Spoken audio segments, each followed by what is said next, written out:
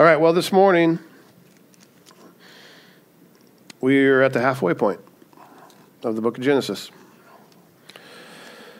The first half of this book of beginnings ends with the beginning of a new chapter of life for Isaac, his marriage. It's a very important marriage. It's only the second marriage in the book of Genesis that we are given the full and complete picture, if you will, concerning all the little details. You know, Adam and Eve was the first, the creation of marriage, the very first marriage, and now the marriage between Isaac and Rebekah. What I mean is that when you read through the book of Genesis, you weren't led on for any details concerning, for example, Noah's marriage. You weren't given any details, about Abraham and Sarah when they got married.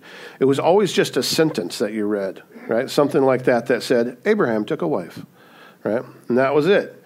And, maybe the marriage was listed in a line of genealogy or something like that. But there was no romantic backstory. There was none of those details. It would have made for a really boring movie, And Abraham took a wife, the end, right? But not this chapter.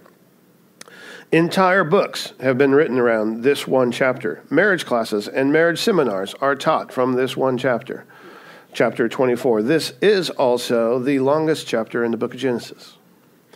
And so I'm just letting you know ahead of time, spoiler alert, that it's going to take us 2 weeks to get through it.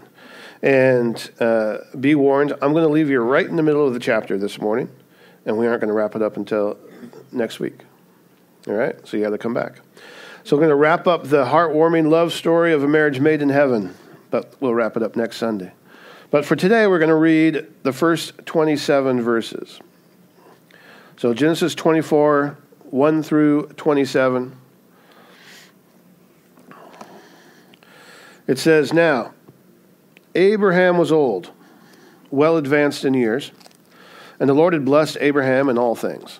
And Abraham said to his servant, the oldest of his household, who had charge of all that he had, Put your hand under my thigh, that I might make you swear by the Lord, the God of heaven and the God of earth, that you will not take a wife for my son from the daughters of the Canaanites, among whom I dwell, but will go to my country and to my kindred and take a wife for my son Isaac. And the servant said to him, Perhaps the woman may not be willing to follow me to this land. Must I then take your son back to the land from which you came? And Abraham said to him, See to it that you do not take my son back there. The Lord, the God of heaven, whom took me from my father's house and from the land of my kindred, and who spoke to me and swore to me, To your offspring I will give this land. He will send his angel before you, and you shall take a wife for my son from there. But if the woman is not willing to follow you, then you will be free from this oath of mine, only you must not take my son back there. So the servant put his hand under the thigh of Abraham, his master, and swore to him concerning this matter. And then the servant took 10 of his master's camels and departed, taking all sorts of choice gifts from his master. And he arose and went to Mesopotamia, to the city of Nahor, and he made the camels kneel down outside the city by the well of water at the time of evening, the time when the women go out to draw water. And he said, O Lord, God of my master Abraham, please grant me success today and show steadfast love to my master Abraham. Behold, I am standing by the spring of water, and the daughters of the men of the city are coming out to draw water.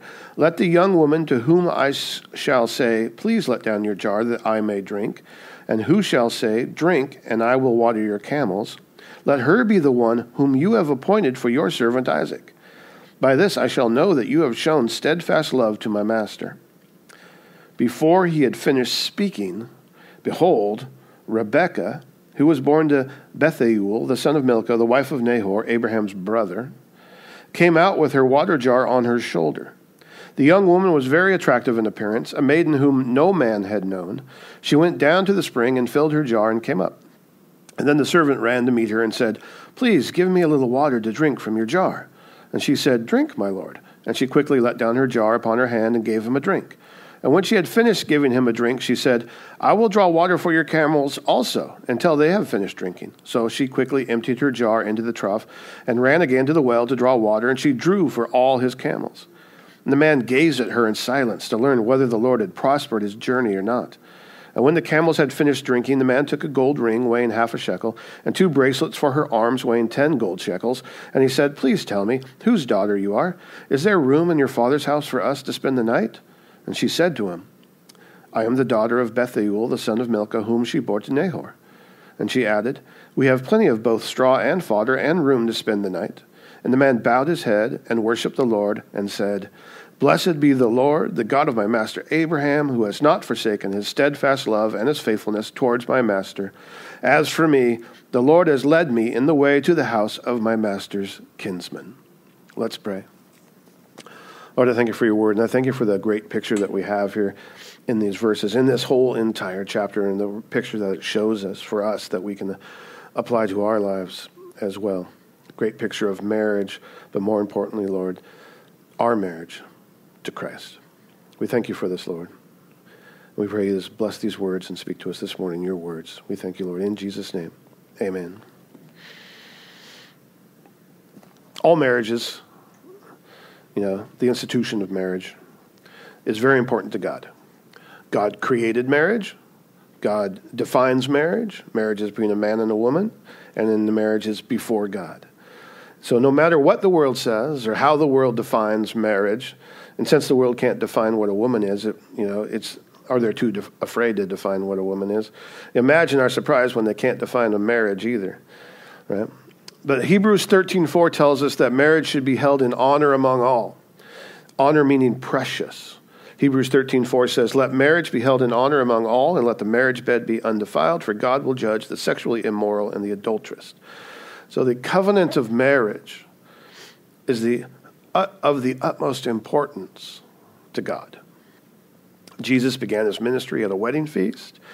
Jesus taught many parables that involved marriage. You have the parables of the 10 virgins. You have the parable of the wedding feast. You have the parable about being ready for the master returning home from the wedding feast, right? In Luke 12, you have the parable of the great banquet in Luke 14. And on top of that, of course, in Revelation 19, we have the wedding celebration of the Lamb. And all of these revolve around our understanding of marriage as defined by God and God alone. God uses marriage to illustrate our relationship with Christ. We are the bride, he is the bridegroom, right? Understanding marriage is key to helping you understand the kingdom of God. And that's the problem with the world today. And even with some within the church, unfortunately, is that they don't understand God's intention and God's definition of marriage. This marriage that we're reading about here this morning is going to be obviously a marriage made in heaven. You've heard the phrase. However, not all marriages are made in heaven. It's obvious today that there are many marriages made here on earth. But this is a very important marriage and a very important episode in the history of man's redemption. Why? Well, because Isaac is a type of Christ, as we've gone through previously, right? Typology. Symbolically, he is a type of Christ. And we saw this, of course, in many different ways, but remember when Abraham took Isaac up to a mount in Moriah, which we believe is Golgotha, is the mountain that he took him up on to sacrifice him. And Isaac, when they go up there, Isaac is saying, we have everything that we need for the sacrifice, but we don't have the lamb. Where is the lamb, right? And Abraham tells him the Lord himself will provide the sacrifice. But Isaac obediently went up there with his father. Isaac carried the wood for the sacrifice. Isaac allowed himself to be bound up and put on top of the altar to be sacrificed. And then God stopped Abraham and provided a ram, an adult lamb. So it shouldn't surprise us then, through this search for a bride for Isaac, by his father Abraham, through the sending of his servant, that there are going to be many parallels, or there's going to be symbolism that relates to God the Father through the sending of the Holy Spirit to bring forth a bride for his son, Jesus. Yeah. And also, that just for a side note, you see many parallels in this marriage as that you can, you see also in Adam and Eve. Many similar things as well with the very first marriage. So this is an important marriage, A multitude of nations are going to come forth from this marriage, right? As well as the promised Savior, right? In which all nations will be blessed. So the bride must be chosen with particular care. Right? Now it says here in the very beginning that Abraham was old, well advanced in years. If you fast forward a little bit to the next chapter in Genesis 25, you find out that Isaac was 40 when he took Rebekah for his wife, so that means that Abraham was 140. Okay? So Abraham is 140 years old, Isaac is 40, so a few years have passed since Sarah passed away. Right? And Abraham is too old to make the journey himself. It's roughly, I didn't go measure it myself, but it's roughly 500 miles from where Abraham is living to Mesopotamia, to the city that his brother lives in, and which is like in, Syria or Turkey, it depends on exactly where they place it, but somewhere up there today, And so I don't know if you remember that song by the Proclaimers, I would walk 500 miles. Abraham can't do that. Abraham can't walk 500 miles. He can't even ride a donkey 500 miles. Abraham's too old, too advanced in age. So he's going to send his servant. And if you want to rewind back to Genesis 15:2, you'll find that his servant's name is Eliezer of Damascus. Right? So and his servant's in charge of his whole household. And he's the oldest, he's the eldest of his entire household. And so he gets his servant in. Now, just so you know, Eliezer's name means God is help, or God's help. Matter of fact, one of the roots of his name is the same root that is used for helpmate or helper when God creates Eve. So a helper also is one of the names of the Holy Spirit. And Abraham seems to understand the truth that we first heard spoken back in Genesis chapter 2, verse 18, when God created Eve, that the Lord knew that it was not good for man to be alone. And he also knew that his descendants were going to come through Isaac, so Isaac needed a bride, right? So he's going to send his servant to do it. So he says, you need to go take a wife for my son, right? So the servant is going to be sent by the father, Abraham, in the name of the son, Isaac. John 14:26 says, but the helper, the Holy Spirit, whom the Father will send in my name, he will teach you all things and bring to your remembrance all that I have said to you. Also in John 16 it says, when the Spirit of truth comes, he will guide you into all truth, for he will not speak on his own authority, but whatever he hears he will speak, and he will declare to you the things that are to come. He will glorify me, for he will take what is mine and declare it to you. This is very symbolic of the role of the Holy Spirit. So Abraham makes his servant take a very serious oath. It's very similar to like circumcision, for example. But it's a very serious oath. It's a covenant, basically, that he takes with his servant. And he has his servant put his hand under his thigh. Now, the word can also mean side as well. Most people think his servant's actually putting his hand on his side and not under his thigh, but whatever, right? Right, the word is yarik in the Hebrew. But he makes him swear by the Lord. He says, you got to swear by the Lord, the God of heaven and the God of earth. You got to swear by Jehovah. This is how important this is. And he gives him clear instructions, right? Hey, this is your mission should you accept it, right? This is the will of the Father. The first instruction is, you have to go to my country. You have to go to my kinsmen. Right? Don't go searching for a bride among the Canaanites. Right? Not going to happen. Right? Now, later, of course, we know that the law will specifically stipulate that Jews are not to marry heathens, or not to marry pagans, or not to marry anyone from the Hittites, or the Girgashites, or the Amorites, or the Canaanites, or the Perizzites, or the Hivites, and the Jebusites, etc. Right? Deuteronomy chapter 7, verses 3 and 4 says, you shall not intermarry with them, giving your daughters to their sons or taking their daughters for your sons, for they would turn away your sons from following me to serve other gods. So even though Abraham's not following the law because the law has not been passed down yet, Abraham was a man of great faith. He knew God's word, and he knew how to apply it to all areas of life, including marriage. And so the same principle applies. Abraham knew that Canaanite women could possibly turn his son away from the Lord. Can you get me a thing of water, please?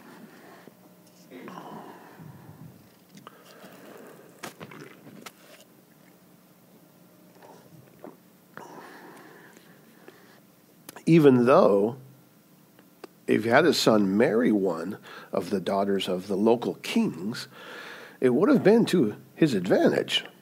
He would have gained a lot from that, worldly speaking. But what Abraham was hoping for was a woman who had been raised in the ways of the Lord. Right? Now, y'all know the idea between a Proverbs 31 woman. Thank you. Right? Proverbs 31:10, an excellent wife, who can find? She is far more precious than jewels. In some translations, it says, a virtuous wife. It doesn't, regardless of your translation, the Hebrew word there, I don't know if you know this or not, the Hebrew word there is kagil, and it's translated most of the time in the Bible. It's translated army. Okay? Virtuous is like a couple times, maybe once, maybe that only verse right there in Proverbs. But most of the time, like over 50 times, maybe close to 60 times, it's translated army. And what that means, when you look up the word, what it means is it's actually referring to a woman of valor. It's referring to a woman of strength. It's referring to one who is a force. Right? And so, a wife who is, a woman of valor, a woman of strength, right? She is far more precious than jewels. This is what Abraham is looking for. This is what Abraham wants. This is what he's hoping for Isaac. Abraham wants a marriage made in heaven. That's what he wants. Right? Now, we see when we read through these verses that the woman will have a choice. The servant is not going to go down there, bunk her on the back of the head, throw her over the camel, and drag her back to Isaac. He's not going to do that, right? He's going to give the woman a choice. You have a choice. She's going to have a choice. He's not going to kidnap anyone and bring her back, right? If the woman will not come, then the servant will be free of the oath that he's made to Abraham. But he says, and this is the second stipulation that Abraham is very, that wants to make sure he gets across, that even if the woman doesn't want to come, you are not to take his son Isaac down there. Isaac is not going to leave the promised land. Do not take him. Abraham says, listen, the Lord told me that my offspring, that he was going to give the land to my offspring. Right? Isaac is my offspring. And he isn't leaving. For any reason. He is not to leave this land. I don't care if there is 50 women down there, right? And they all want to come up, and you need Isaac to make a choice. He's not coming. He's not going down there for any reason. And just for the record, just so you know ahead of time, Isaac never left the promised land. Not once. He didn't travel around like others, right? But then he tells the servant this, the Lord that made me that promise is sending an angel before you. So don't fear. Don't worry. Because the God who made me that promise, the God you're making this oath to, is going to send an angel before you, and the Lord will provide. The Lord's going to provide. So the servant says, okay, right? So he takes 10 camels to carry all the gifts and his supplies and everything. He takes all the camels. He takes 10 camels to carry all the gifts. And he makes this 500-mile journey to Mesopotamia, to Nahor. And he arrives in the evening when the women usually come out to bring water to the well. And he parks the camels outside the city, right, by the well. He's not dumb. He knows this is where the women are going to come to. And the first thing he does is very important. He prays. That's the very first thing he does. Right? He gets down there And he prays. And he says, O Lord, God of my master Abraham, please grant me success today and show steadfast love to my master Abraham. Behold, I'm standing by the spring of water, and the daughters of the men of the city are coming out to draw water. Let the young woman to whom I shall say, please let down your jar that I might drink, and who shall say and reply to him, drink, and I will water your camels, let her be the one whom you have appointed for your servant Isaac. By this I shall know that you have shown steadfast love to my master. He's throwing out a fleece, right?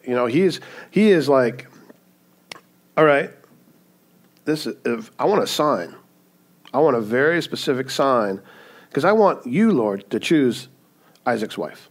I don't want to choose her, right? I want you to choose the wife. So this isn't a presumptuous prayer. It's a very specific and it's a very believing prayer, right? The servant's motives are to honor God, the God of his master Abraham, and accomplish the mission that's been entrusted to him by Abraham, right? But yet actually from God. So he's asking for this remarkable, specific sign, right? I'm going to ask one of the women when they come out to get water from the well, I'm going to ask one for a drink. And then the woman, right, if it's the woman that you want, if it's the woman that you've appointed, Lord, she's going to reply to me and say, here, have a drink. And while you're drinking, I'm going to water your camels for you. Considering that a camel can drink up to 20 gallons of water, right? Watering 10 camels was a lot of work. This wasn't something she's just going to do in 5 to 10 minutes. This could easily take an hour for her to water 10 camels, right? The servant's not even, you notice in this prayer, he's very specific, but yet he's not specific about certain things. He doesn't say, make her the most beautiful woman in the entire world. She needs to be 6 feet tall. She has to have dark, He doesn't have all these different things. He doesn't actually even really, he doesn't mention anything about what she's supposed to look like or anything like that. He cares nothing about that. What he does care about is that she is a woman of character and she is chosen by God. That's what he cares about. Right? And he knew that she should be from Abraham's people, right? That she should be godly, that hopefully she was hardworking, that she was industrious, that she was sturdy. But other than that, he was in the dark, right? I mean, there could be many choices. Like I said, 50 women could have come out to go to the well. They all could have had the same reply. He doesn't know what to do. He knew he needed the Lord's help. And he wanted God to show him whom God had chosen, whom God had appointed. He needed divine guidance, right? Well, thankfully for him, God was listening. Matter of fact, Isaiah 65:24 tells us that before they call, I will answer, and while they are yet speaking, I will hear. And it says right in verse 15 here, that before he had finished speaking, behold, Rebekah, right, came out with a water jar on her shoulder. Right? Out comes Rebekah. Now, of course, he doesn't know who she is. Right? He doesn't even know if she's from Abraham's family. He doesn't know anything like that. Right? I mean, we've been filled in on the details. We already know what's going on. We're like, oh, Rebekah's the first one out. Right? But he's like, okay, God, let's see what happens. Right? And, and just so you know, drawing water was a hard, rigorous chore, all right? And often the women dawdled. They drug their feet. But Rebekah is the first one out and the first one to the well, which is a good sign if he's paying attention, right? Because she wasn't trying to get out of her chores. She wasn't dragging her feet. She was just jar on the shoulder and heading out to the well, right? And then it tells us in verse 16, well, just, to put a ribbon on top of it, she's beautiful as well. And he's like, all right. Right? She's very attractive in appearance, a maiden who no man had known, which means she was a virgin. And so he asks her, please give me a little water to drink from your jar. Right? She goes down, fills up her thing, and starts heading back, and he stops her and he says, may I have a drink? And she's like, yes, absolutely, here, have a drink. And then after she fills his cup, she says, I will draw water for your camels also until they have finished drinking. you're probably imagining what's going through him right now. His heart probably started going do do do do do do do do do do do do, right? Because this was the exact thing he had just prayed on. Like, Lord, this is what I wanted to reply when I asked for a drink of water. This is what if it's whom you've appointed, I wanted to say yes, and I'll go feed your camels. Well, and so it's like do do do do do do do do. He's like, whoa, right? The first one out. What's going on? Right? Is this? I can't believe it. Could it be on the first try? However, he doesn't freak out. Right? I probably would have freaked out. He doesn't freak out. He's not running around in circles going, oh, right? Here, throwing all the jewels at her and stuff like that. He actually is patient. He sits down, drinks his water, and watches her feed his camels, water his camels, right? He waits to see if the Lord had actually answered his prayer, right? And so after all that hard work is done, probably, like I said, at least an hour worth of work feeding or watering, right? As she empties water into the trough and runs back to the well and draws water and empties it into the trough and runs back to the well and back and forth and back, as he's just sitting there watching her. He's not helping, but, it says in verse 21, the man gazed at her in silence to learn whether the Lord had prospered his journey or not. And when the camels had finished drinking, the man took a gold ring weighing half a shekel and 2 bracelets weighing 10 gold shekels, which you assume he gave to her as payment for helping her with feeding the camels and stuff like that. It doesn't actually say that he gave them to her, but he's going to give her all that stuff, trust me. He says, please tell me, because he needs to know who she is, right? Needs to know where she's from. He says, please tell me, whose daughter are you? And she says, I'm the daughter of Bethuel, the son of Milcah, whom she had born in Nahor. And the servant knew the family tree. Okay? He knew that this meant that she was Abraham's people. He knew who Abraham's brother was. So at this point, you can imagine, he's just like, God answered my prayers. Right away, he listened and he answered my prayers. He immediately sent a wife out for Isaac before I even finished talking. Right? The servant recognized this and he immediately worships the Lord. Verse 27, blessed be the Lord, the God of my master Abraham, who has not forsaken his steadfast love and his faithfulness toward my master. As for me, the Lord has led me in the way to the house of my master's kinsman. Right? The Lord had directed his steps. It was the Lord who led him to Rebekah. Rebekah was chosen by God, not by the servant. And this was going to be a marriage made in heaven.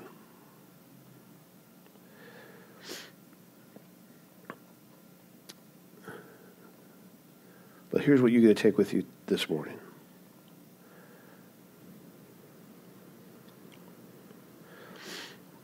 It's hard to steer a parked car. I may have used that phrase before, but it bears repeating. If we want to be guided by the Lord, then we need to be in motion and on our way. Right? We need to be stepping out in faith just as the servant did. We need to pray and seek God's guidance in all things. And then we must be willing to obey and, of course, be alert, right? Be watchful for what God is doing.